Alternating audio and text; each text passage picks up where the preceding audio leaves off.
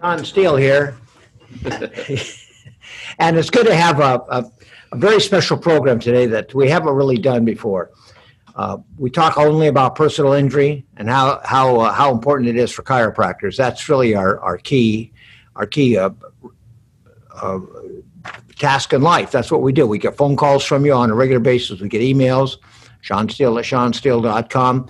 We're full service for chiropractors. Most of our questions we get are not from chiropractors that we work with, but it's for chiropractors that are starting their practice or want to learn something new. We're going to dive into an area called traumatic brain injuries, mild traumatic brain injuries, something that a lot of chiropractors see all the time. And let me tell you, it's been the most misdiagnosed problem for traffic accidents for ever since we've had automobiles.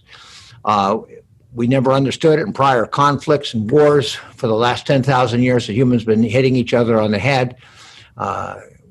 World War II, we just called it, stress disorder, or called it, just a nightmare. Shell shock was a good word for that. So we know a lot about it and how real it is. We're still probably a good 20, 30 years before we have a better understanding of the biomechanics of brain damage and what kind of forces can hurt the brain and where in the body, but we have a lot of information on it. We've asked somebody that's highly trained to join us today, somebody that really has studied this field, has excelled in it. We've worked with her on several cases. We've had some great success, Dr. Berry. Doctor, we only have 30 minutes. We're going to start exactly on time. We end on time. I'm going to ask you, any of our viewers, if you have any questions, please contact me, ShawnSteele@ShawnSteele.com. Alex is going to handle the majority of this interview. But first of all, tell us a little bit about your background and what you've done in, let's say, in our world, motor vehicle accidents or trauma accidents. Hi. Well, thanks for having me today. I'm excited to join you in this webinar. So I'm a psychologist with a specialty in neuropsychology. So I am trained as a psychologist. I do psychotherapy with patients and all of that, but I also have special training in assessment of cognitive function. So, that's a big umbrella term.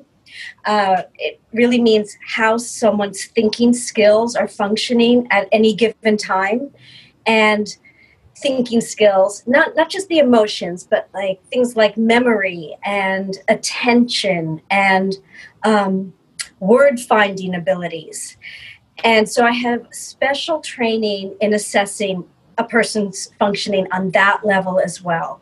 So I'm a neuropsychologist. That's the title, and that's my focus. Now that's terribly important to us because many of the patients that we've seen in the past don't even know they have mild traumatic brain injury.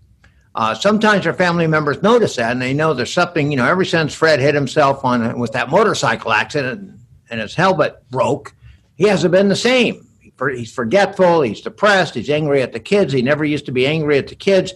So those are signs and symptoms that used to be pretty much dismissed. And nowadays, juries take those very seriously. They want more information about it because we've learned a lot from Iraq and Afghanistan and the wars and how soldiers have come back broken very badly. So now we need tools, not merely to diagnose us, but to diagnose the extent of how serious it is. And that's pretty much of a guessing game. You have to have people highly qualified that are credible in court, that have good academic backgrounds. There's too many psychologists who I found that think they're neuropsychologists. They want to bill like they're a neuropsychologist. They want to pretend they're a neuropsychologist. They're just not competent to do it. And too much of it is with jargon and not with deep study. And there's maybe 20 that I think are really qualified in California to be a real neuropsychologist with the proper academic background and that can actually do a good assessment. The job so much is twofold. One is to diagnose. That's very difficult. And the other is to treat, also a challenge. I'm much more interested in the diagnosing, not the treatment today, because we only have just a few minutes to do to work with that. So explain, we start off with every patient that has a head trauma, and airbags are 100% head trauma, always a head trauma. When you got a 200-mile-an-hour object flying in the patient's face at in a microsecond with a distance of 6 to 10 inches, you're going to have a concussion. That's right. No question about it. No exceptions. The question is, let's measure it to see how serious it is. So we start off with the universal concussion questionnaire. And we have those on our website, ShawnSteele.com, for example. They're widely available. So I'm going to ask Alex to go down this road. Let's just make it easy. Not a sophisticated, he hit his head, he hit the headrest and he got a headache. And I want something more frank, more obvious. Sometimes we overdo it. We think that everything's a head concussion. We think everything is the patient's going to be in deep trouble for the rest of his life. And I want to go to Realsville. I don't want to exaggerate. I want to take something that's real and genuine, preferably a direct blow on the head with some mechanism, not indirect. Indirect, it's awfully speculative and it's widely debated. And oftentimes it's futile. You go down that road and it's not credible. So we start off with the airbag case, female, 5 foot tall. She's maybe 120 pounds, and she's got her seat ramped all the way up to the front of the car near the dash. When that airbag goes off, goes straight in, not her chest if she was 6 foot or 6'2", goes straight into her face, and it's a probably more destructive than what happens to her neck and her low back is my view. How do we start assessing those? All for you. And I think I'd like to hear from Dr. Berry and see. That's true. All right, let me start there. So I said I was a neuropsychologist, and I have a specialty in brain injuries and specifically concussions, or you might call them mild traumatic brain injuries. And so the first thing we got to do is figure out what type of brain injury, if any, was sustained in the accident. And so I'll ask a series of questions, and I'll ask the questions in a different order than the person is used to telling the story. So I don't go through it chronologically. I actually ask, what was your first memory after the collision? And so I'll get the very first memory there, and then I'll ask the question, what was your last memory before the collision? And in that way, what I'm trying to figure out is two things: whether there was possibly a loss of consciousness, or what we call post-traumatic amnesia, if there's a period of time that they cannot recall, and if that's a significant period of time, more than a split second. But, sometimes it's just a few seconds. Sometimes, though, what's more credible is a whole minute or a couple of minutes where they don't remember what happened. Maybe a person will say, had this sense of coming to, and you can figure out that some things transpired right after the collision, and they have no memory of it. And this helps us diagnose a traumatic brain injury, because there's certain criteria that one has to meet in order to diagnose traumatic brain injury. One of them is... Yeah, I was just going to say, what are they? Okay, so we've got loss of consciousness is one, post-traumatic amnesia, which means you might not have lost consciousness. Like maybe someone was next to you and says, oh yeah, you were awake the whole time. You were talking. But you don't remember that period of time. So that would be amnesia of that pocket of time. And then the third criteria is an altered mental state. And that can look like repetitive questioning. It can look like people often describe it as confused or dazed, things like using that kind of language. So that's an altered mental state. And then the fourth criteria is a positive sign of neuroimaging, which we often don't see with concussions because the neuroimaging is not sensitive enough, or the sensitive neuroimaging is never used. You're talking about a T3 MRI, brain MRI. That's right. So often it's not used. And I'm not a specialist in reading those MRIs. I just, I really do rely on the neurologist or the radiologist to give me those positive findings. That's not for me. But other positive findings also would be nausea, dizziness, vomiting, light sensitivity, headaches, all of the things that I'm sure the chiropractors see a lot with vestibular injuries. So I was going to get to that, and we could jump to it now about like, we have an audience of chiropractors who specialize in trauma, and these are people who see people sometimes hours, but usually a day, maybe 2 days following a motor vehicle accident. And no doubt they ask, what happened, and they delve into how they were feeling immediately following the accident.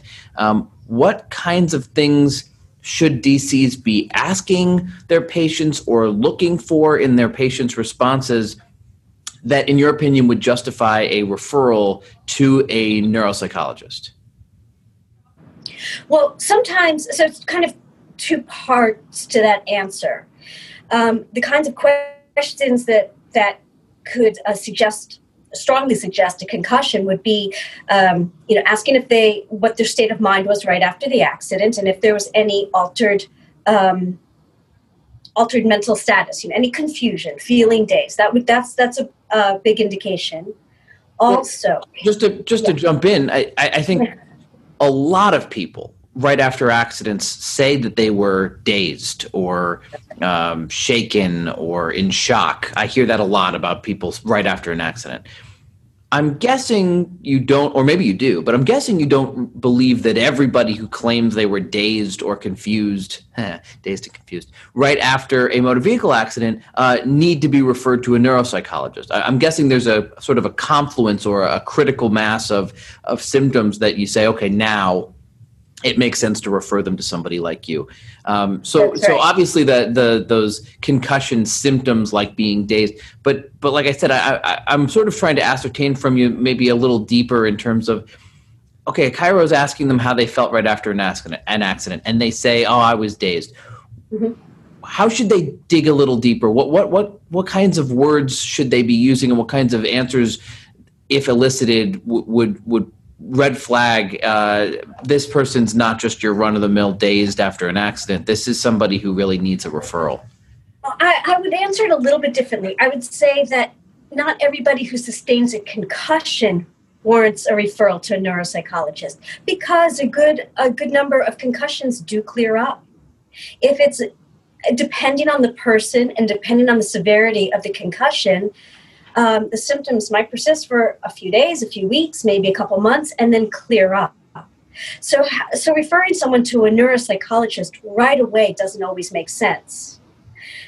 Rarely makes sense, actually. You want to see that the symptoms are actually going to stick around, and that's when it warrants a referral to neuropsychologist, because the neuropsychologist is going to be able to answer the question as to whether the symptoms, the fallout from that concussion, are severe enough that it's going to disrupt their activities at their job or their relationships, or somehow impede their functioning in life. Okay, so somebody comes in a day after an accident. They've got, they're talking about being a little dazed. They're talking about maybe some balance issues, or maybe some light sensitivity, or maybe some tinnitus, or those types of things. How long would you say they need to persist before somebody in a DC shoes might say, I think we need to have you checked out? I would say a couple of months to 3 months, actually. They say the literature speculates that a concussion symptoms will clear up within the first 3 months. That most of them will, and that. The jury's still out on that one. But I would say that after a few months, if somebody's still coming back for treatment because of the vestibular symptoms, the balance or the dizziness, headaches, nausea, all of that, and they are still having all of those symptoms a few months later, then they might be having other symptoms, such as feeling like challenged when having to multitask, not paying attention as well as they used to. Most often people just lump that into a descriptor of my memory's not as good as it used to be. Yeah. It doesn't always mean it's their memory, and that's what the neuropsychologist teases out. But if you're seeing those other physical symptoms, you want to ask how their thinking skills are. Are they clear-headed? Are they able to perform their job tasks with the same ease? Are they more easily fatigued? Are they losing energy by 2 p.m, or can they make it to the end of the workday like they used to? So I'm going to go back a little bit, just briefly, because you were talking about 3 Tesla MRIs of the brain, and I'm guessing most DCs don't make those recommendations, and some do, I'm sure, but for the majority of the time, that the brain MRIs are called for by neurologists or psychiatrists.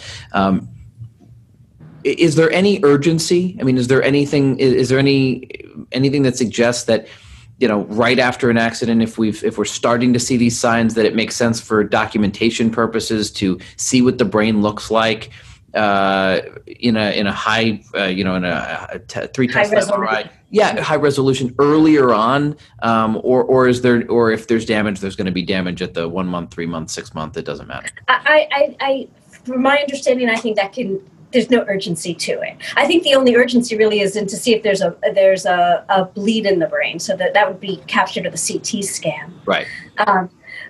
But no, I think that there might even be some benefits to waiting a couple of months.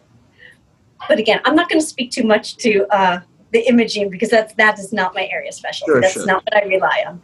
So. Okay. In terms of a TBI, I mean, it's a very hot button terminology in terms of a personal injury case.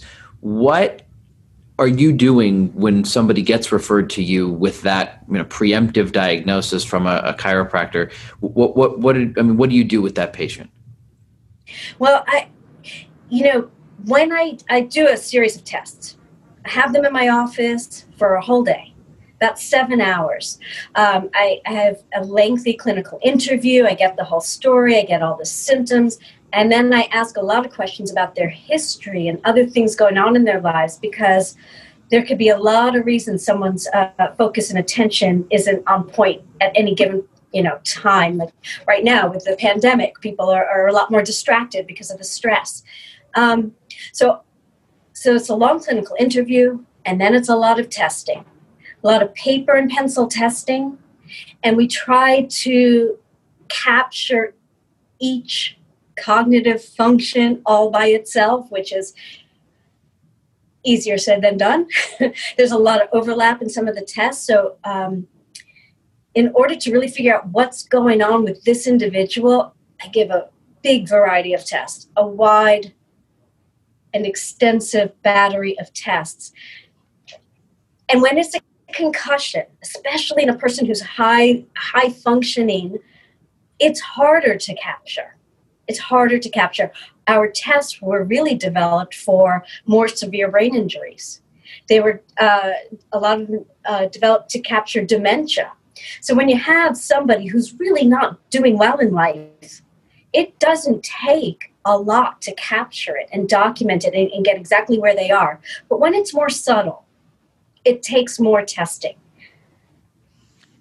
I think that's really important, because I definitely know, at least from my own anecdotal experiences, that I have patients that are very high functioning, and my clients that are very high functioning, that do pretty highly technical jobs, and they will tell me I'm not right. There's something wrong. I can tell that I'm not functioning. I mean, people who use their brains every day very attunedly might be more, I don't want to use the word attune again, but to their mental status.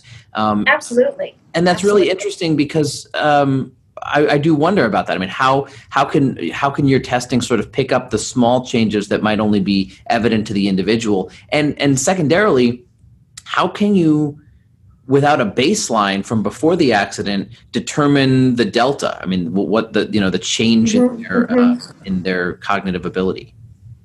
So what we do is sprinkled in the battery of tests are tests that capture somebody's baseline as best as possible.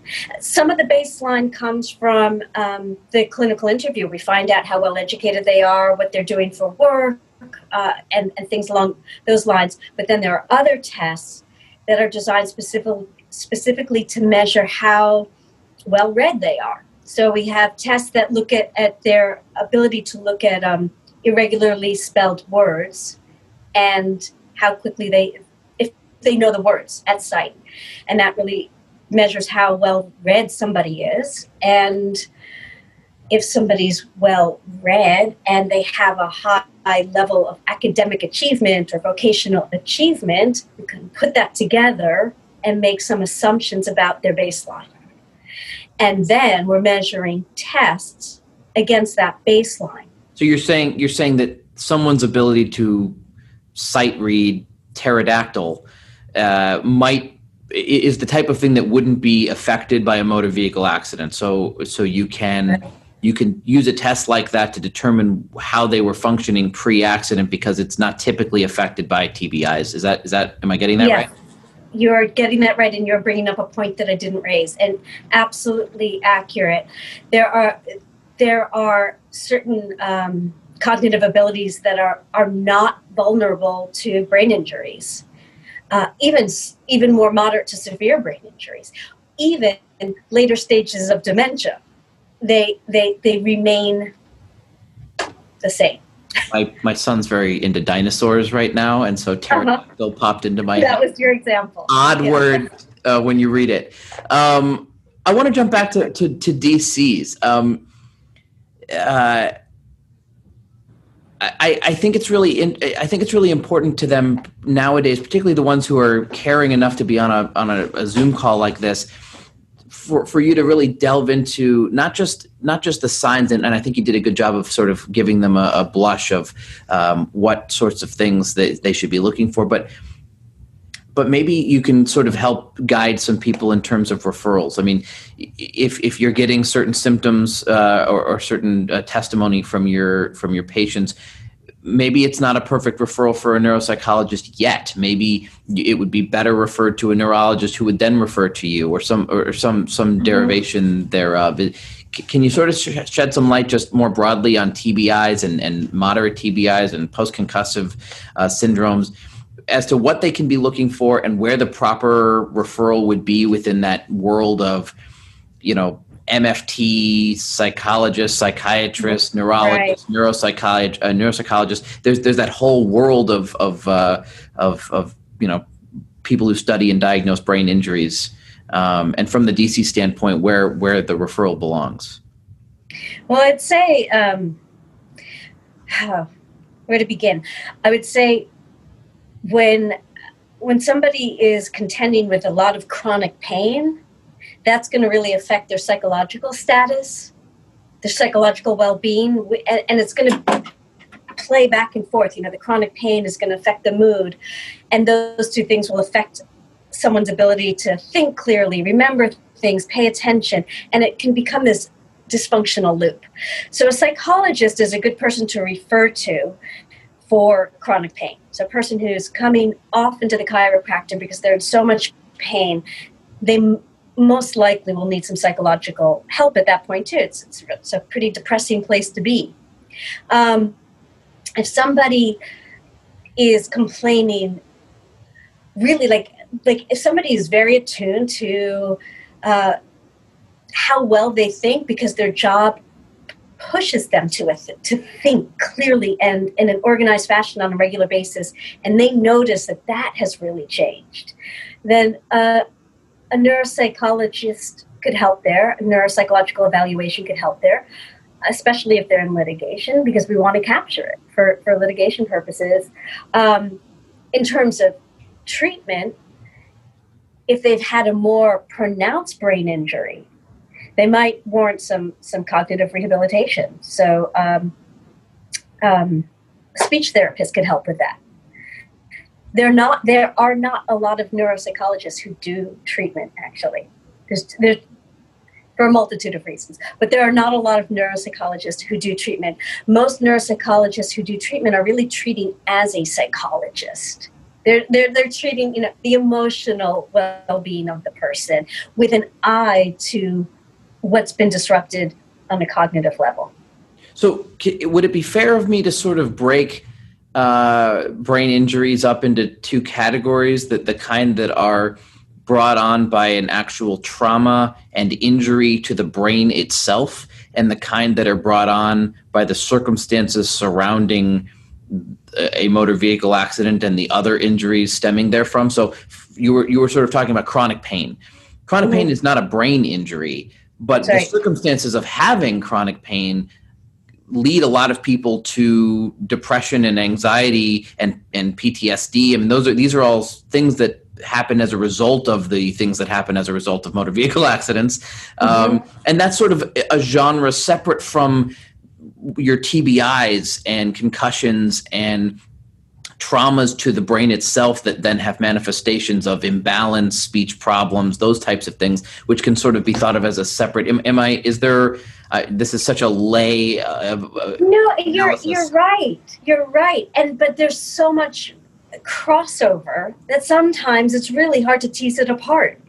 And I think that's really the challenge for the neuropsychologist, and within the neuropsychology world, in the personal injury world, you can look at the same case through different lenses and say, well, this is obviously due to the TBI, and someone else will say, well, this is obviously due to their depression or their chronic pain, but I think that it's, in so many cases, it is hard to tease it apart. So what's the catalyst? We look at what the catalyst is. How are they functioning now? What are all of the contributing factors? What's a substantial contributing factor? How poor did they do on the testing? And how consistent is the testing? It all plays a part in every case, kind of shakes out just a little bit differently. Just, the weights and balances are all a little different. Well, I was trying to tee this one up perfectly for you, given this, there's these brain injuries, and then there are these neurocognitive injuries that stem from circumstances surrounding motor vehicle accidents, and the union of teasing these things out is the neuropsychologist, is what I was hoping the well, the neuropsychologist, right? Would have been there, but I think that's sort of what you just said, is that for the astute doctor of chiropractic who's interested in treating the whole patient, which I know that they are, looking at the effects of accidents on the brain, both physically on the brain as well as the emotional side of accidents and the toll that takes on on people. A lot of times it's difficult to tease that out. Do I send this person to a neurologist? Do I send this person to a psychologist or an MFT? Where does this person go? Do they need medication? I mean, where do they go? And from my experience in directing people, I think the neuropsychologist can be an incredible tool for helping place that, because then you can come back and with all of your testing say, these symptoms look like post-concussive traumatic brain injury. This person's got a problem in their brain that they didn't have before. Okay, great. Let's send them to a neurologist and possibly a psychiatrist. Or this person's situation is causing them to have symptoms similar to PTSD, depression, anxiety, the things that come with being in an MVA. And I think they would benefit from, and I've seen reports where you've said, I think this person will benefit from psychological treatment, from a psychologist for X number of treatments to work through those issues. And sometimes it's D, all of the above, right? Right. With the last 60 seconds, final thoughts for the astute the astute chiropractor looking to really capture these things and send them in the right direction. I would say this for the chiropractors is, for anyone referring to a neuropsychologist, the most important thing is to have a really clear referral question. What are you trying to learn? How do you want to help this person? That piece of information is so critical to the neuropsychologist. For an attorney, sometimes it's a lot more clear. Why is the attorney sending you the referral? Well, because they want to see if the person has injuries that warrant a higher settlement. But for the chiropractor, you're really looking, how do you want to help this person? If you can give that piece of information, that's really useful. And for example, you might say, this person is just never coming to their appointments. They're always forgetting. Something seems really off. That's very useful. But just that they had a concussion isn't as useful. What do you want to learn? I love the takeaway. Dr. Berry, thank you so much for being with us today, and for on behalf of all the docs who are watching, I appreciate it. Dr. Berry can be reached directly if you have a referral for her or have any follow-up questions for her. We can be reached, obviously, Shawn Steele at ShawnSteele.com. You can email Shawn directly, or myself, Alexander Eisner, at ShawnSteele.com. Lots of other resources for docs at ShawnSteele.com. There's a tab at the top for doctors. I recommend everybody go there. This will be live on YouTube and on our podcast in the next couple of days. So if anybody that wants to see it, feel free to direct them there. Otherwise, Dr. Berry, thank you so much. Thank you so much. All right. Bye-bye.